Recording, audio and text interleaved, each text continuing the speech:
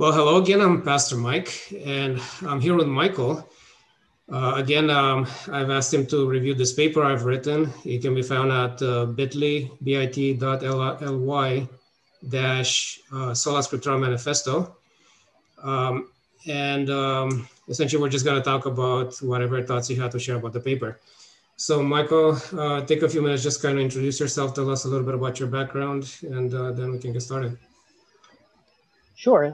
Thank you, Mike. I am a adjunct professor in Southern California. My background is in community organizing, nonprofit management, and my academic background is in contextualization and world Christianity. And so that was a bit of the lens that I brought to this paper. Okay. I know you have, but if your listeners have listened to Joshua Barron's presentation, I watched his because we've worked together a bit in the past, and he stole my lines. That I really enjoyed that conversation, and I think the overlap that we've had in world Christianity especially brings some of those epistemological and hermeneutical questions to the forefront. So I appreciated everything that he had to say. I haven't had a chance to listen to the other commentators yet, but that was one that I enjoyed. For a bit of reference about myself, I am in the categories, the epistemological categories that you use. I'm probably somewhere between neo-orthodox and liberal in my treatment of scripture. I am not a sola scriptura person myself. And I am also not reformed. So that kind of, if that gives you a little bit of theological context for how I work through the paper, or if that leads you to some more questions, that's great. No, that's great. I'm actually kind of glad because I think I've kind of talked to more of the conservative side of things. So today I even dialogued with some atheists, and I want to get like the opposite perspective as well. So I'll let you, like, if you want to share something, I'll let you share first, and then I'd like to come back and kind of get a feel to see what you thought about the categories, if you feel like they were working for you, if we need to make some changes and all that stuff as well. So go ahead. Thanks.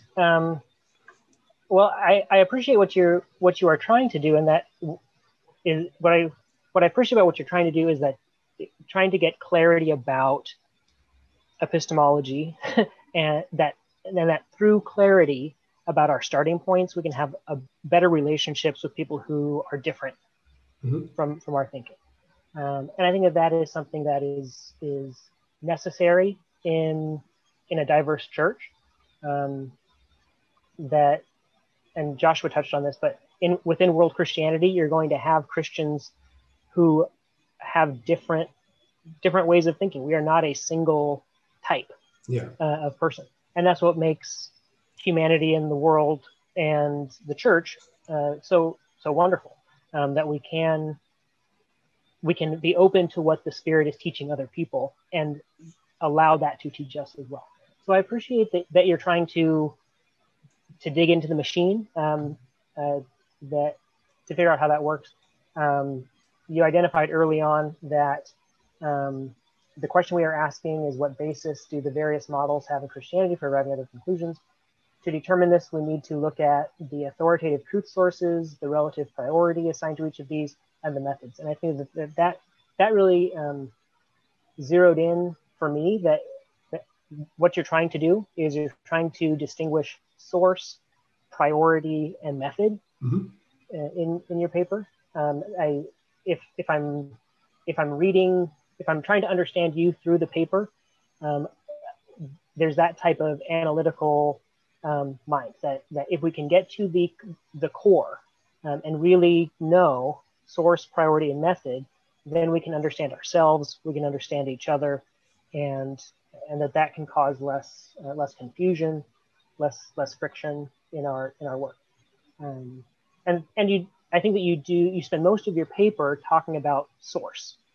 Yeah. that we need to, like you said, we need to look at the authoritative truth sources being used. Where I would differ, but this isn't my paper, it has to do with priority. Mm-hmm. And because we do, broadly speaking, share a source when we're talking about scripture. Yeah. Fundamentalists, Protestants, Catholics, neo-Orthodox, and liberal, like all of those categories share a source. Yeah. In scripture. Mm-hmm. Canon will vary in traditions, of course, but we share that source. However, our priority about how we evaluate and interpret differs. And then in method, that gets more into the hermeneutic side. In how we do what we do with that. And so that would probably be my like where I would primarily diverge from you. Would be spending more time in priority. Mm-hmm. And I think that would be an area for you to grow this paper is to look at those different categories that you've named Christian traditions. Mm-hmm. And that you're identifying their priority. And so I'll close that and see where we go. Yeah. So I mean, maybe I'll let you finish all your thoughts and then come back to this. But what I would like to hear is from your perspective, how would you define the categories? Because I do agree with you. Everybody uses the scripture, but the way they view the scripture is different. Mm-hmm. And I have some understanding of like maybe the more modern side of Christianity, but because I didn't grow up in that tradition, I'm not fully immersed in it enough to like fully wrap my mind around it. So maybe that's something you could kind of give me your perspective on it. Yeah. Well, it might be useful to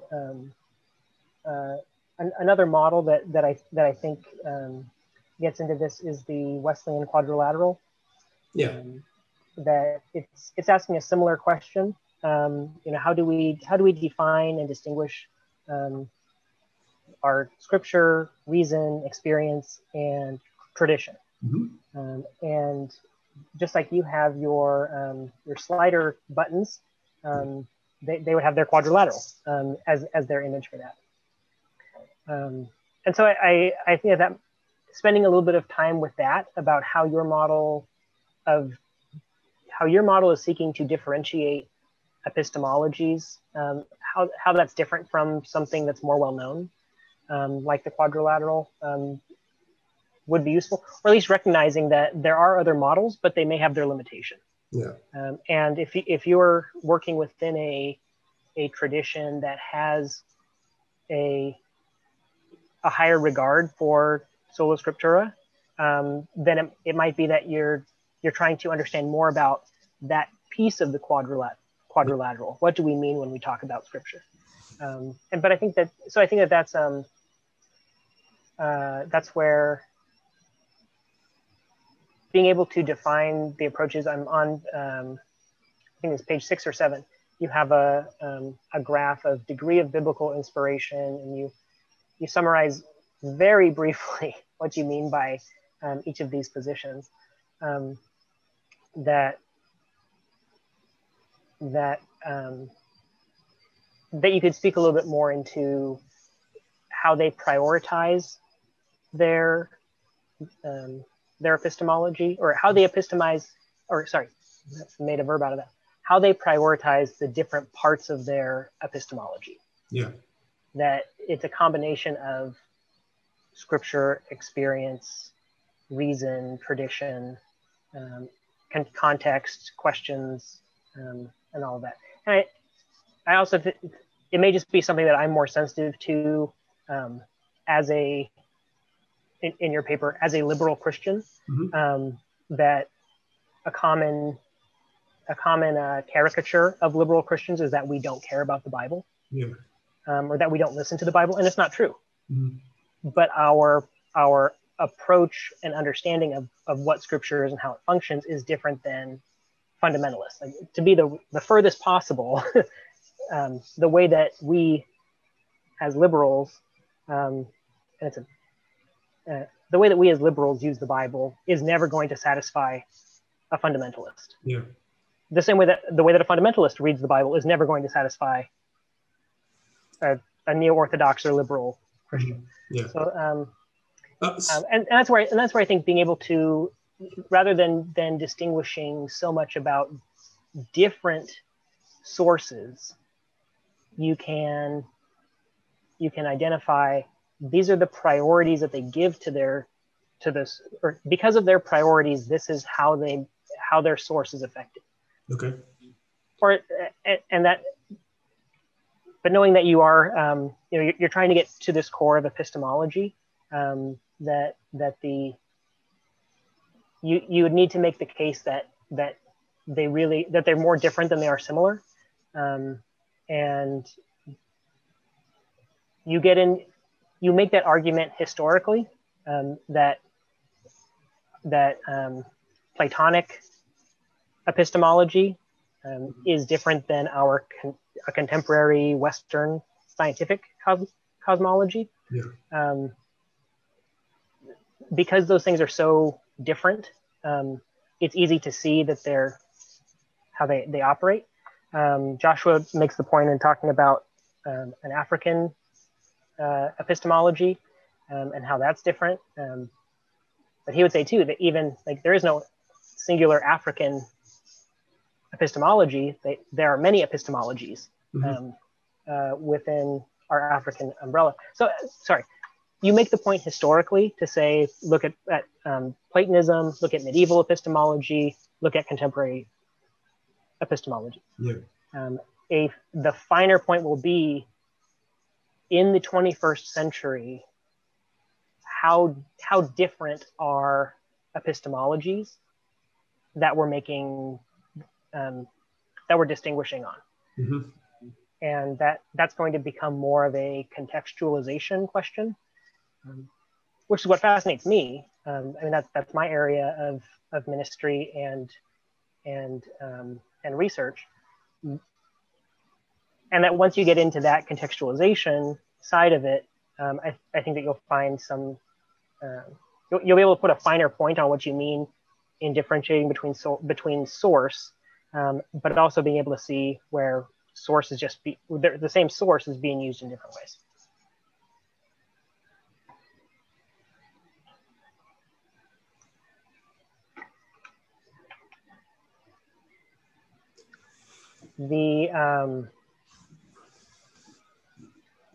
Sorry, my notes went away. This is kind of a small note that back on page 2 where you have the slider buttons. Another way that to visualize this, because you talk about Bible, tradition, philosophy, community, science, experience, and other. Another way to visualize that could be through a radar chart that could make for a very compelling visualization, particularly because you can compare those to each other, and it's going to give you more of a. It's still a two-dimensional chart, but it's going to look.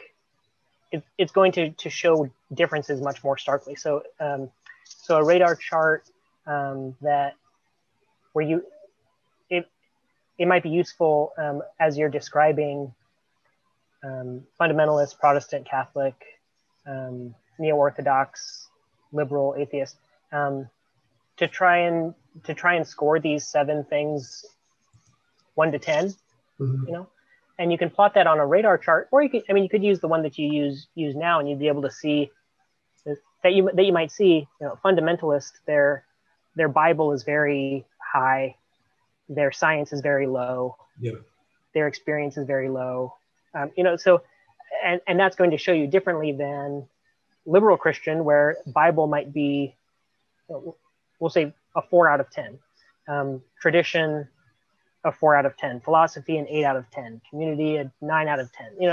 And that's going to show you that one chart looks like this, and the other chart looks like this. Yeah. and that can help make your case for why these groups don't see eye to eye. Yeah, that's very good. Yeah, that's a great idea. I mean, I was kind of hinting at that by having the buttons there, but I if I had plotted them out, it would have made a lot more sense. You're right. And I think especially as you are defining the problem early on, that can be useful. Yeah. That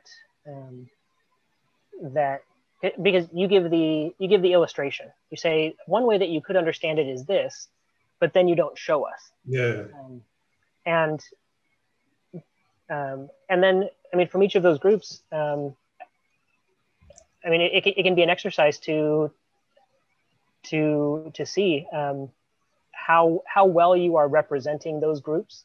To have someone who would be a self-identified neo-Orthodox person, Mm-hmm. you know, let them score themselves, or let them score their tradition. Let a contemporary Catholic score their tradition. Because I think you'll see those people can be self-critical enough to know what they're positive in. I don't think anyone would give themselves a 10 out of 10 on all 7 categories. Yeah. And I think you would also then start to see in that scoring level. I'm thinking of the data side of it, that, you know, if you were to, what differences would you see in that type of data between generationally? What types of differences would you see based on social location, based on nation of origin? Mm-hmm. What would you see different between clergy and lay people? Yeah. You know, all of these differences that we might see. I mean, now it's becoming a much bigger data project than you intend. It's a great project. But I think especially, I mean, it would demonstrate that you have done the research into these categories that you know, that you'd be able to describe them in enough detail that people could see themselves in it. Yeah. And I think that again kind of takes the project from being historical analysis to being more contemporary. Mm-hmm. and that there's enough diversity in the church today, and will continue for the next century to be a diverse church, that we need this type of information, we need this type of research and reflection to deal with our contemporary church. Yeah. Not to argue historical theology. Mm-hmm. And that's where I think it can be a lot of fun anyway, that and can give us ways to reach out and work together, understand each other better, or understand where we're missing each other. Mm-hmm. That if I have some great friends who I would consider them fundamentalists, and I just know that when we are discussing when we're discussing theology or discussing ministry, because we arrive at our conclusions in different ways, if we don't acknowledge those things, we just end up talking in circles. Yeah. But that shouldn't keep us from fellowship. That shouldn't keep us from doing ministry together. We just need to know. We need to have clarity about where we misalign. Yeah. And that's where I think graphically it can help show that, and particularly that you do the work or enlist people who would identify with those traditions, that they would see themselves in those characterizations. Yeah. Hey, this is great, Michael. You know, you're the fourth person I've talked to so far in this medium, and everyone I've talked to so far seems to have grasped that concept, which for me, it's like a big thing, because I've talked to hundreds of people over the years, and it's been very hard to have people get it. And somehow, for whatever reason, you guys got it, and you kind of see the value of thinking along this line. So I'm excited about that, because it's like, it's not an easy thing to explain, you know, because it's somewhat esoteric, somewhat abstract. You know, people don't always have the patience to follow all this different historical pathways that happen and all this stuff. But I think it's beneficial to like get a sense of this stuff and to understand the differences. And if for no other reason, just like you said, I mean, you're sitting there talking to your friends and you could be arguing for the next 5 weeks or whatever back and forth, when in fact, you know, you could know from the very beginning that you're never going to reach a conclusion until people evaluate their epistemologies. I mean, it's just not going to happen. So it's kind of, we could bypass all that and just get to the point, so to speak. But anyway, sorry to interrupt. Go ahead. But I mean, I think part of it is, I mean, you asked this question. This invitation went out to a pretty diverse theological community. Yeah. And so and you've seen conversations that we've had in that Facebook group where a lot of the friction is because we're not coming from the same place. Yeah. And we might end up arguing with each other to no conclusion because, you know, we're looking in opposite directions to start with, so we're never going to see eye to eye. Yeah, exactly. And I mean, to bring an example of that into into your paper, something that from my tradition really stands out to me is when you use gendered language for God. Mm-hmm, talk about he. That's a major issue for me. Yeah. And I know that it's not the purpose of your paper to you're not talking about the gender of God. Yeah. But that can become an epistemological issue because someone will say, well, the Bible says he, when really they mean my English translation says he. I mean, they can say the Greek and Hebrew are a masculine word, in which case I'll respond and say, well, there's the Hebrew that's feminine. Yeah. You know, there's social constructs about gender. There's social constructs about power that we're using. We're using the same source but different epistemology, and a lot of that doesn't come down to how we treat Scripture. It comes down to how we treat tradition. And how we treat our own culture and language. Yeah, that kind of stuff would have gotten cleaned up if I spent a little more time editing, but because I'm just kind of the person where I put my ideas down and then move on and go on to the next thing, I let those slip. But I know exactly what you're saying. I got one of my I guess my MDiv at a university that was pretty big on that. So I had a teacher that basically told us, if you use gender language for God, you're never going to get an A in my class. So when he put it that way, we were pretty careful on the papers, but without somebody breathing with the neck, it's kind of like. And that was similar for me too. I did my graduate work at Fuller Theological Seminary, and that was part of their style guide, that if you use gender language in your papers or in your thesis dissertation, that wasn't acceptable. Not just theological gendered language, but any gendered language. Mm-hmm. But even being in that environment, it didn't really connect with me until I became more involved in my church tradition that ordains women, supports women in ministry, is led by women. That it became more of a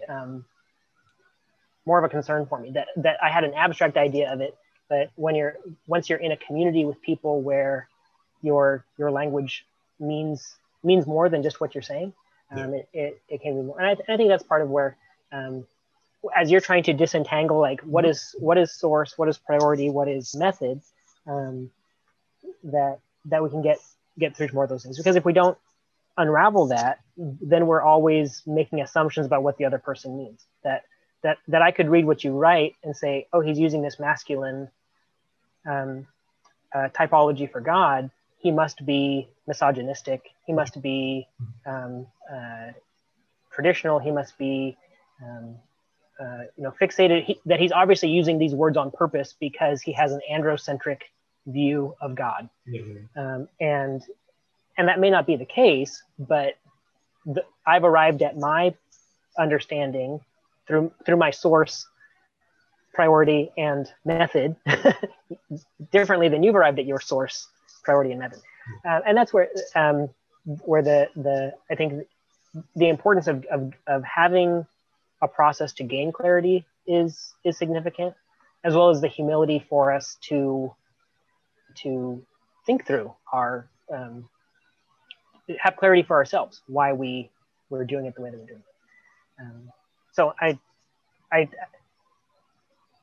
mean, I have a note in there just to check that. And it sounds like you're already checking that, but I know this isn't your final paper that you're submitting.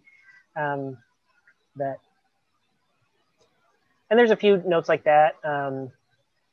There's a few times where you talk about the church universal, where you can be a little more specific. Like you're talking about the Roman Catholic Church, where just to really zero in on to have specificity when you're describing a group.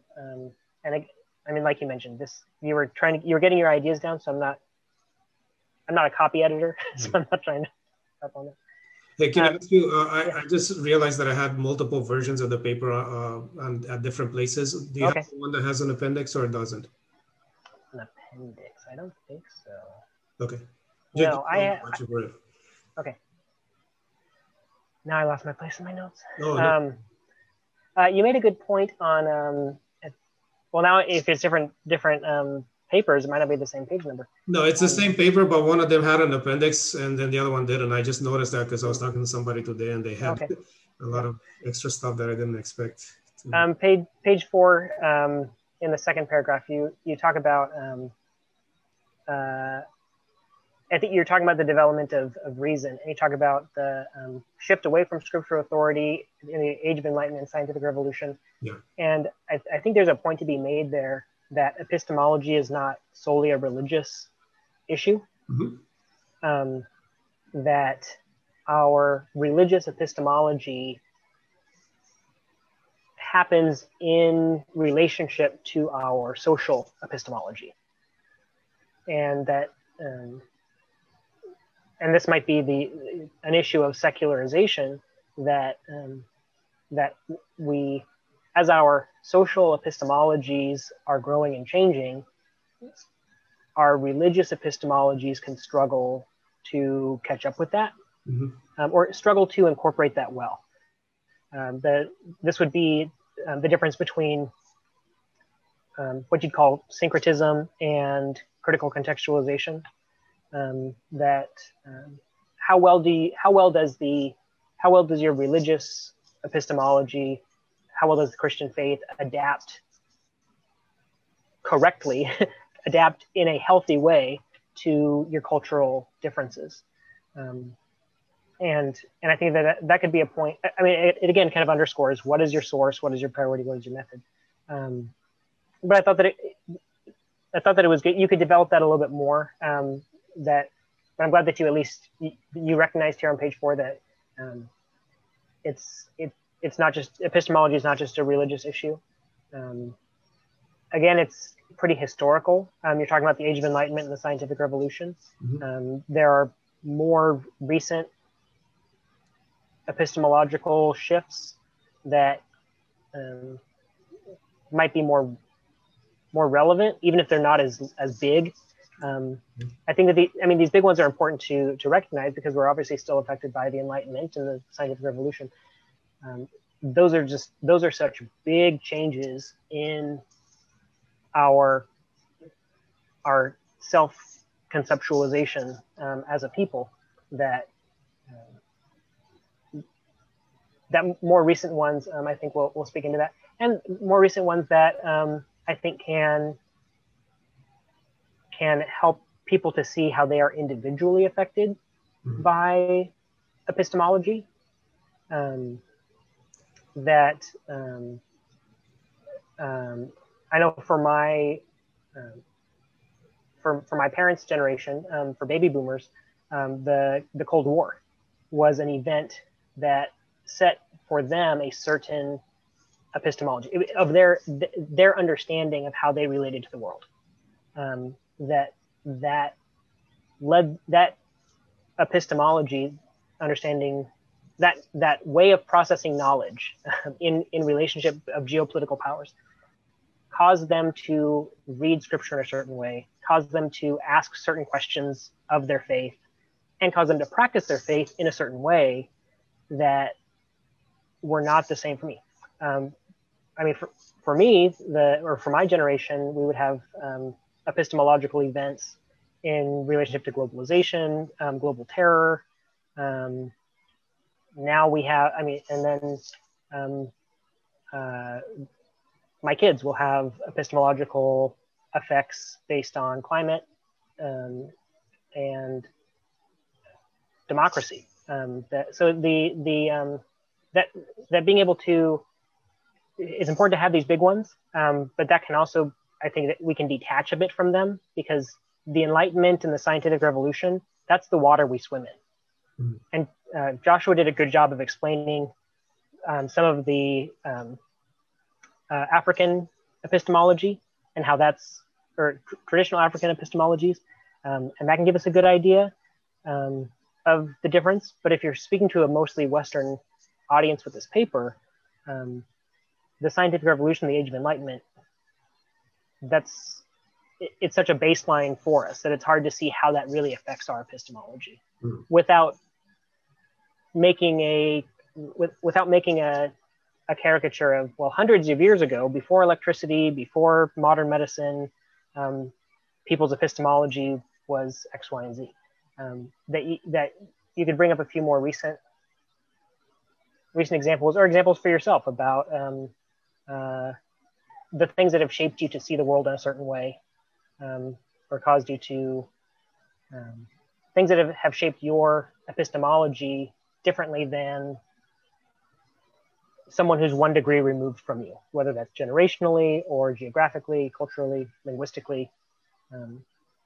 That's an interesting thought that I don't know if I can develop on the spot right now. I might have to think about it for a bit and come back and maybe even, I don't know, maybe send you a text at some point and talk about it a little more. But so when I've thought about epistemology, I guess there's different layers of it, because the first part of the paper deals with epistemology at the surface level, like, okay, here the church makes the decision, here it's about scripture, here it's about reason, and so on. But towards the end of the paper, I went to a lower level where I talked about just even concepts of how knowledge works. The classical concept is that there's a part of us as human beings that is connected to God, and knowledge comes directly from God to our soul, to our minds, as opposed to like empirical study and all the stuff that we take more seriously today, and all these things. So there's different hypotheses regarding the process of knowledge acquiring. So I think one of the big shifts between the Enlightenment and today is kind of the postmodern era, where there's this sort of, the Enlightenment had this sense that, now that we figured out how to do science, we can figure out everything pretty much. So there was this very optimistic attitude towards knowledge, while, the last century or so, and the closer we come to the present, people realize that, hey, maybe we are kind of overestimating where all this new tools we have would be able to bring us, and we're kind of at a point right now. And it's not everybody. I mean, a lot of scientists still seem to have this sort of optimistic attitude regarding our ability to continue to grow in knowledge, while some of the philosophers seem to have the sense that maybe we, knowledge-wise, maybe we're not gonna know. Maybe we're kind of stuck in this epistemic void or limitation or something that's gonna prevent us from fully grasping. But you're talking about, you mentioned the Cold War, you mentioned global warming and all these things. So I almost feel like that's kind of a middle layer between this bottom layer I'm talking about and the superficial layer I was talking about earlier. Yeah. So I gotta think of how that plays into it. Yeah, and that might be useful to differentiate some of those things. That, I mean, again, it gets into degrees of epistemology, maybe. That even with that, you're trying to get down to that base level, and I'm not sure if we do have I'm thinking anthropologically at the moment. I'm not sure if we have a universal epistemology to get to, or that we wouldn't be satisfied by whatever. Like, I mean, that if we would say at the base layer we are animals our epistemology is what we sense Mm. and what our neurons tell us. Yeah. I don't think that as Christian theologians we're satisfied with that answer. Yeah. And so to try and get to what are the core things that you might get down to a few core things, that there's a Western epistemology, there is an African epistemology. I mean, if we're speaking in broad terms, that can see things in similar but not quite the same. I was thinking about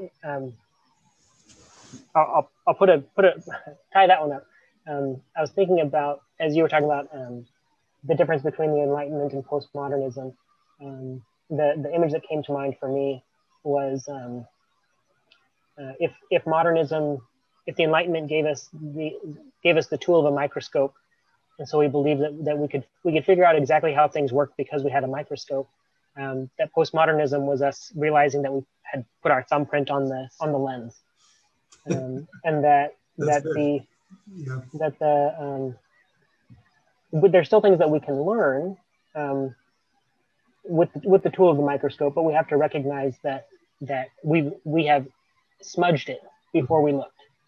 And part of understanding through the microscope as a postmodern theologian is understanding what is our smudge and what we're actually looking at, and that we have the humility to recognize this was my smudge, or the person that I'm reading, this was their smudge, and that's why we need more people looking through their microscopes. To maybe for the theologian, we should say a telescope instead. That we have to account for our own self in that process, which is, I mean, probably what I would get to when you described when you're describing the different types of biblical inspiration, that to talk about liberal Christianity, that's probably what I would try and emphasize in there, is more so than experience. We're trying to account for our own limitation, and we're trying to account for our own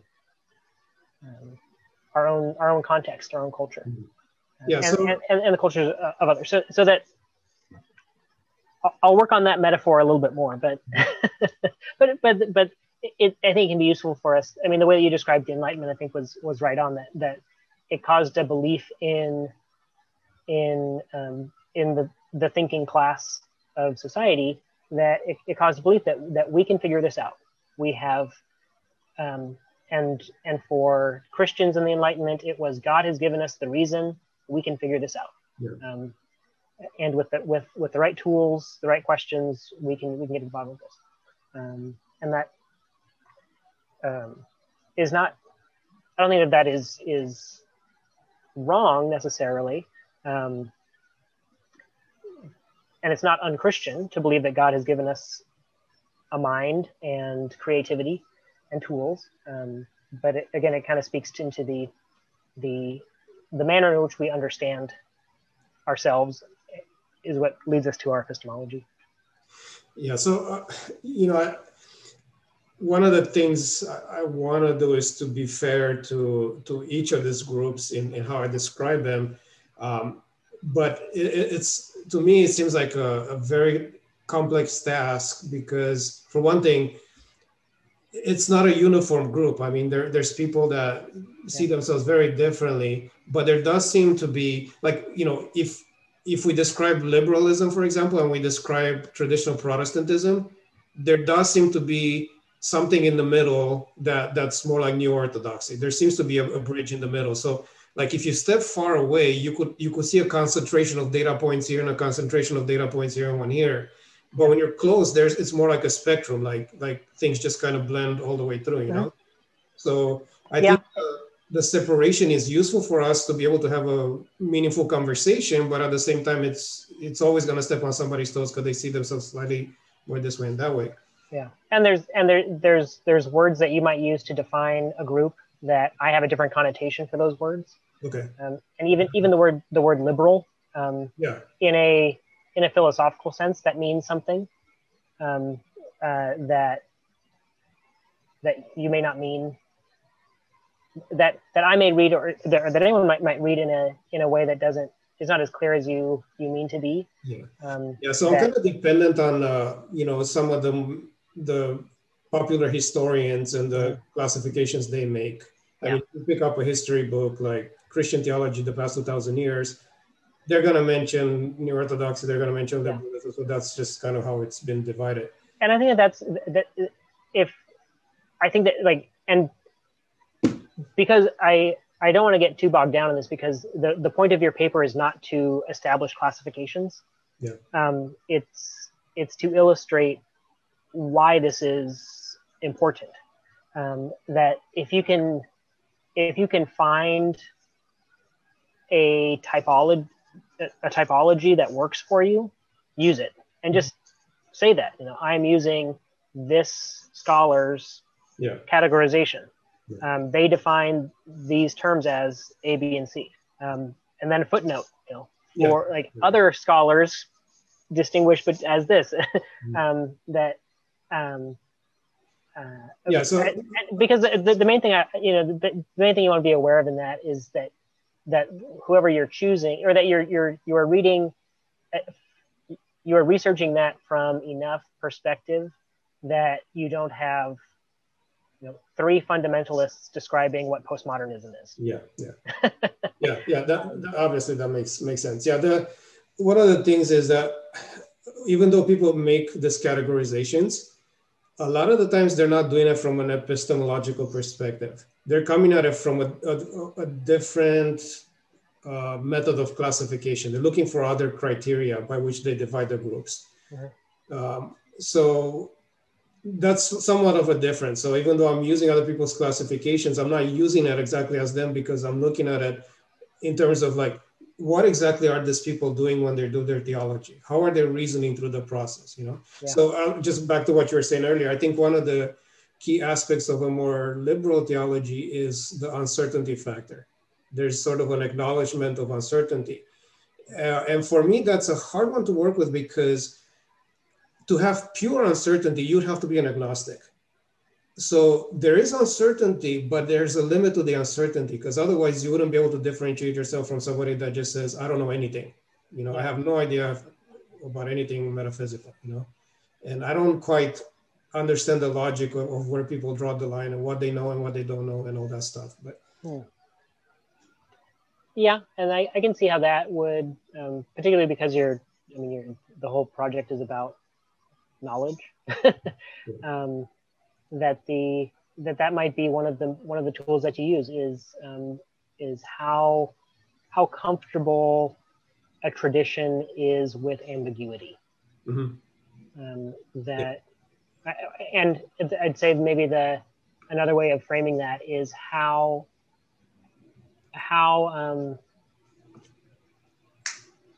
much a tradition views themselves as objective in their ability.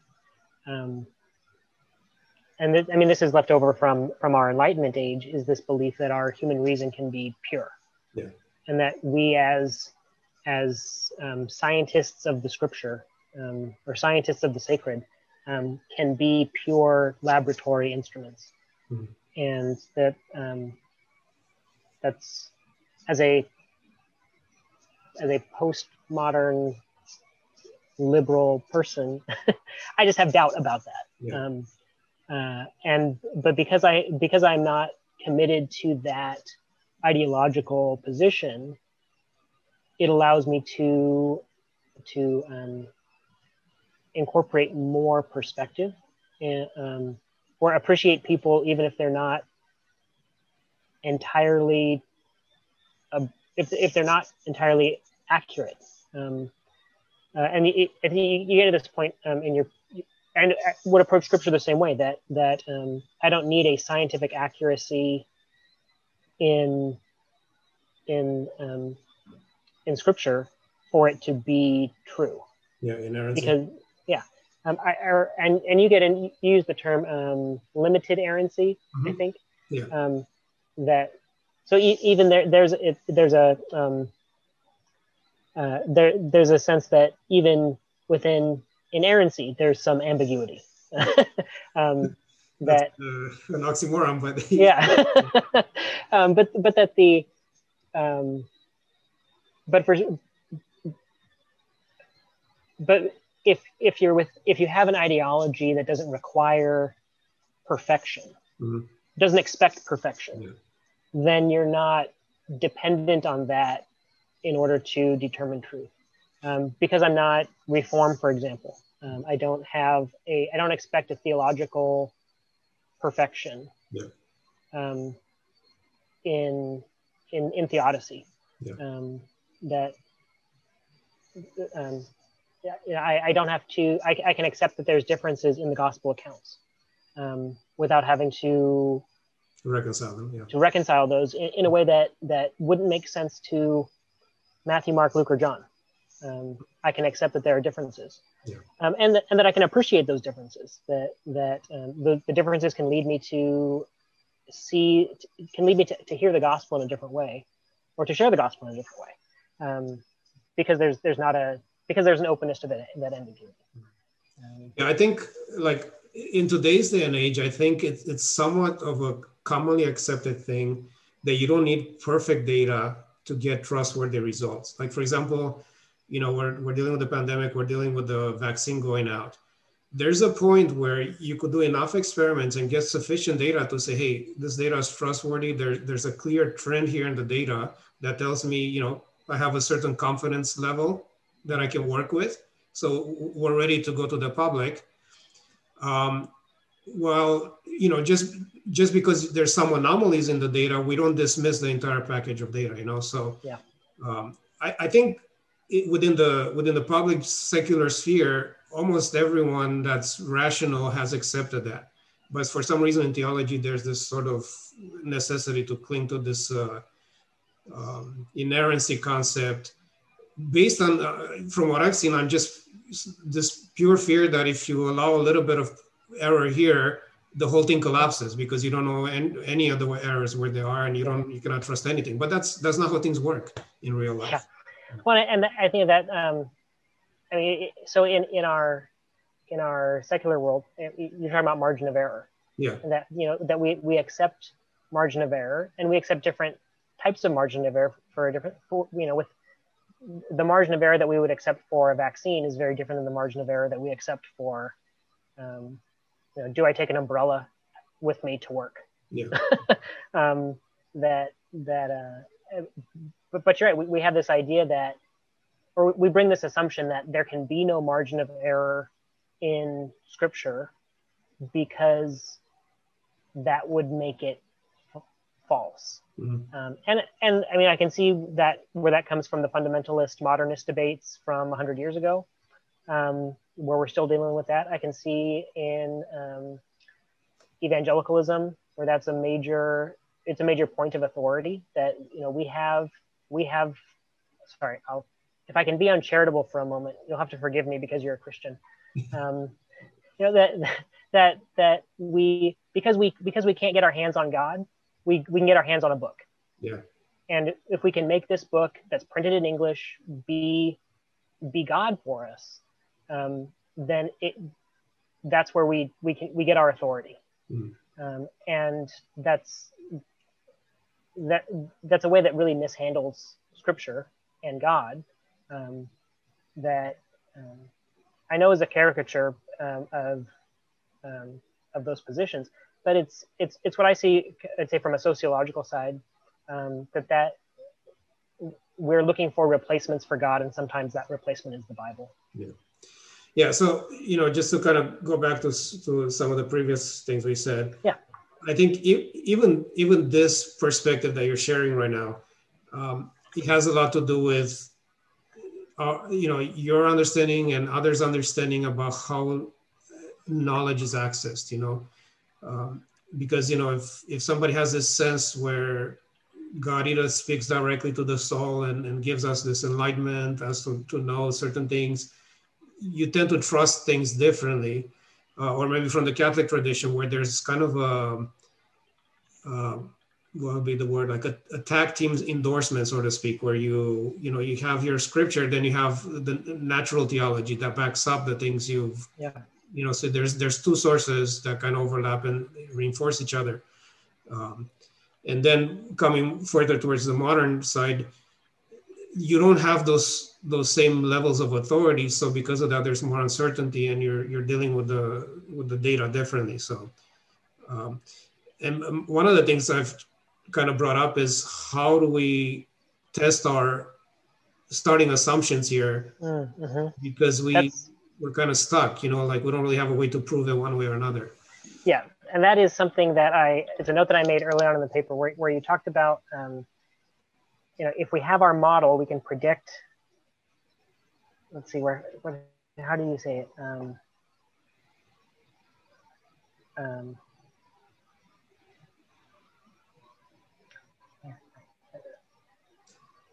I can't find it, but you're talking about with this project that if we can establish our model, we can predict the outcome. Oh yeah, that's right after the charts with the degrees there, with the scale thing. Okay, okay, got it. Yep. It gives us insight to the particular theological turns-based tradition, as well as the ability to make predictions regarding the future trajectory of any given model. I said I was postmodernist. This is the modernist in me speaking now. I really want that to be true. Yeah. I want that to be possible. Maybe just as a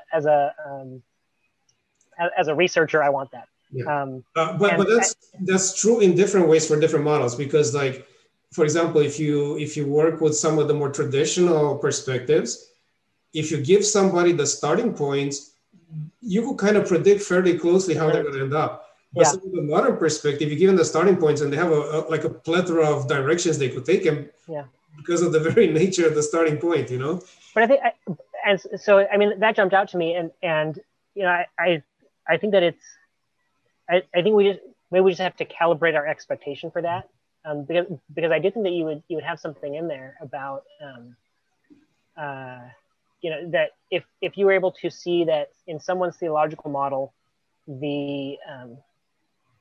that scripture has this primary place. Sola Scriptura is the epistemological core. Mm-hmm. When you have an event like the Dead Sea Scrolls, for example, and how that event changed biblical studies. Mm-hmm. If we were to have a similar Dead Sea Scrolls type event, how would that affect, that you could predict how this affects that theological group? I think this will probably require a longer conversation, but I think the fundamentalist model is very rigid and has a very hard time with that. But the model I'm kind of sharing with the limited errancy thing has more flexibility. Mm-hmm. Obviously, it doesn't have the flexibility you would have within a New Orthodox or liberal model, but at least you kind of bend around. Like, for example, let's say we come to overwhelming evidence that an entire book of the Bible is just, it's not trustworthy, it's not dependable, it's not original, whatever. Yeah. It doesn't take away all the other data we have to work with, and we can make adjustments for that. So.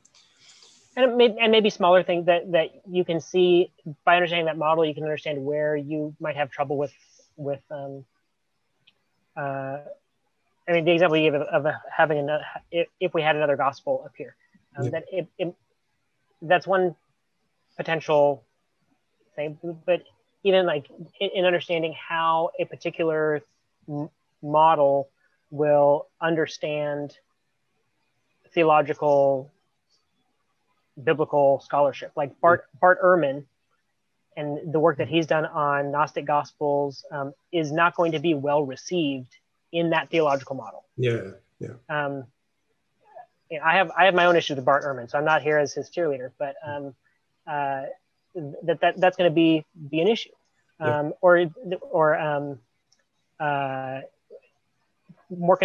other contemporary issues such as the effects of racialization or gender on our biblical interpretation. Because those things are challenging to the source, they're treated differently than how other traditions would affect them. In a Catholic tradition, for example, where you have more authority given to the magisterium and the tradition of interpretation, that there might be a change in there might be a change in the text via translation or authorization, but that's not going to change every other part of authority. And then you take that into a liberal, we'll say. You take that same thing to my church, and in our Bible study, we're going to have 10 people in that room, and we're all going to read the text in 10 different ways, and that doesn't bother us at all. So because we're using that source differently, and that but I can give you some ways to start to see, if this is your model, if this is your epistemological model, by knowing where you fit, you can anticipate how that will develop and progress. Data about biblical literacy in the West. What does that mean for different traditions? Can we predict that based on, can we take that data, plug that into our model, and see what does that mean for these traditions? The changing landscape of biblical scholarship as more women and more people of color, more people from the global South are involved in academic biblical studies. How is that going to change these communities based on their epistemology?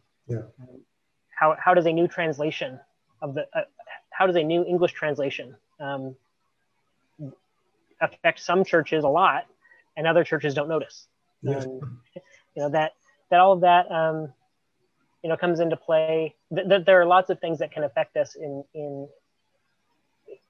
lots of things that already are affecting us, and not just some bombshell. We've discovered a fragment of the gospel of. Maybe we discovered Q. Yeah. Well, this is a cul-de-sac, but my curiosity lately is that Q is not a document, but it's the oral tradition of the women in the early church, and that obviously they didn't write it down because they didn't need to. But in an oral storytelling culture, Q are those stories that were held onto by the community. So that's why they're similar,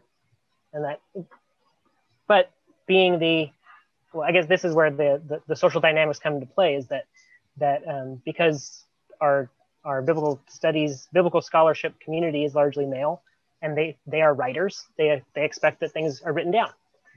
They don't operate in an oral storytelling culture.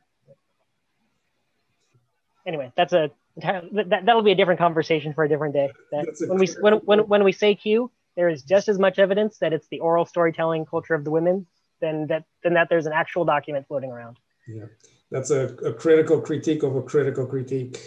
Well, that's why we can have so much fun talking about it. But sorry, to get back to the point, but something like raising that as a possibility. If you have an epistemological model that says the received text is canon, nothing can be added to the received text, nothing can be taken away from the received text. That if that's significant to your source, you're going to treat that speculation in a very different way than someone who the received text carries less weight than the social commentary, the hypothetical, the innovation, the history of tradition would have to be. If my epistemology is based on the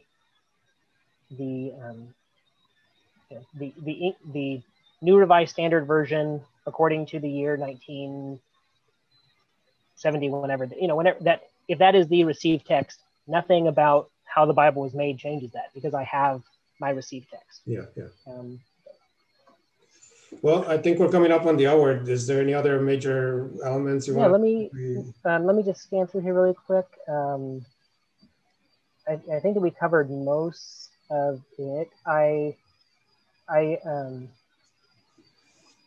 On page 15, you say, in the end, however, working with these two possibilities, either Greek philosophy does align with Christianity or it does not. I don't like that. Sorry, what are you reading? What are you reading? Page 15. Okay, I found it. Yeah. Okay. I think that it's a false dichotomy. I think that the... No, yeah, sorry, I didn't write that well. I'm talking about their dichotomy, like... Oh, okay, I gotcha. Yeah.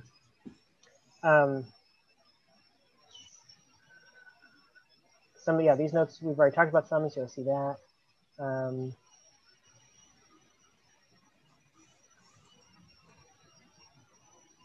Data is another one you'll see.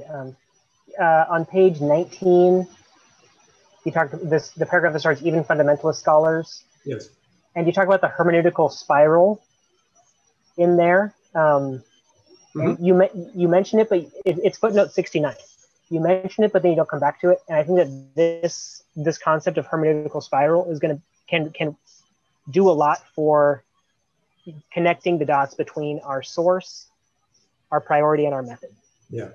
I love the hermeneutical spiral. So yeah, so I just I'm using it a little bit different than what it actually, the way it's been used, because it's the hermeneutical spiral is between the text and the reader, original text and the original culture, and our version of the text and our culture, and it's this back and forth.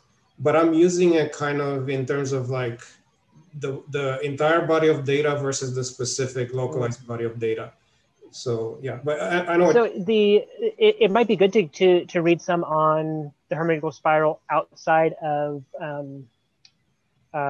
biblical interpretation and theology, because it's also a concept in anthropology and sociology. So that I think that will help to kind of bring those ideas together. Yeah. I mean, you'll see these notes that come through here. We've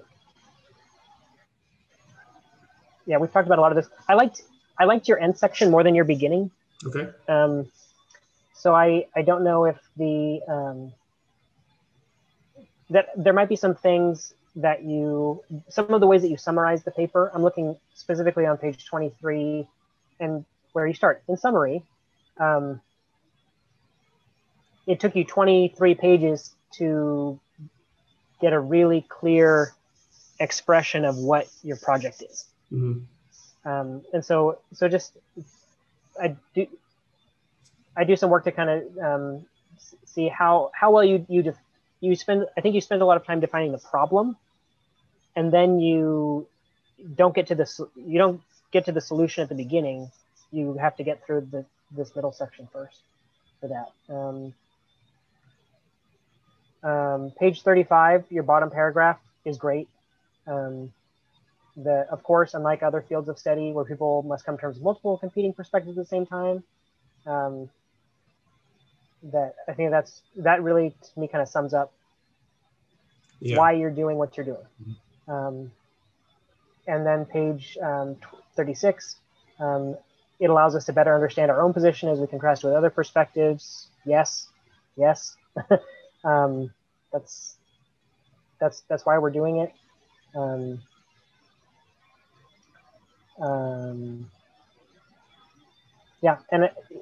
got a couple other notes in there just for some things.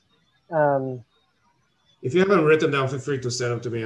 I'll just send them to you instead of coming through, and then we can always chat back and forth about that as you go. But I mean, I like I just said, I mean, the ability, taking the time to clarify our positions helps us understand ourselves better, helps us understand each other better, and all of that ultimately is for a missiological purpose, for us being more united as Christians, without having to all believe the same thing and do the same thing, and for us being able to love each other and love others better, because we're able to see each other as who we really are and not through our own filters.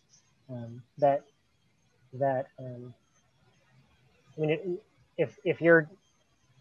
if someone who is conservative is looking at me as a liberal through their lens, of course I'm going to be wrong, and of course they're going to be wrong to me because they're not working through that same lens. Yeah. But being able to, and I think theology has that. Theology has a greater potential for that because we are so trained in our silos, our traditions, our confessional communities, our schools of thought, that we do so much internal work that we don't do the relational work with each other. So I think that there's as you're getting the ball rolling on this, I think that you're thinking down the right direction, and I'm excited to see what comes out of that. Sounds good, Michael. I really enjoyed hearing your side of things. I think one of my other major projects with this is to see if it's possible to come up with this criteria of viability, like to say, okay, here are multiple models that are different and we might disagree with, but they seem to be viable. They seem to possibly work. We haven't come up with sufficient data to fully dismiss them, so they're still in the and to have some kind of conversation, obviously not just us, because it has to be on a wider scale, but about what would be those criteria of viability and how do we determine what still works, what is outdated, what is just not functional anymore, and so on. And that we're able to say, like, the reason why I don't think it works is because of my epistemological difference. Yeah. That it's not based on, it's not a moral decision. It's not a cultural decision. I think that we just have a different epistemological set. Yeah. And I think that can also help us to see each other better. Yeah. Well, hey, thanks a lot for taking the time. Yeah, no problem. I'm going to stop the recording and then just hang on for a second. Yeah. Sure. So thanks again.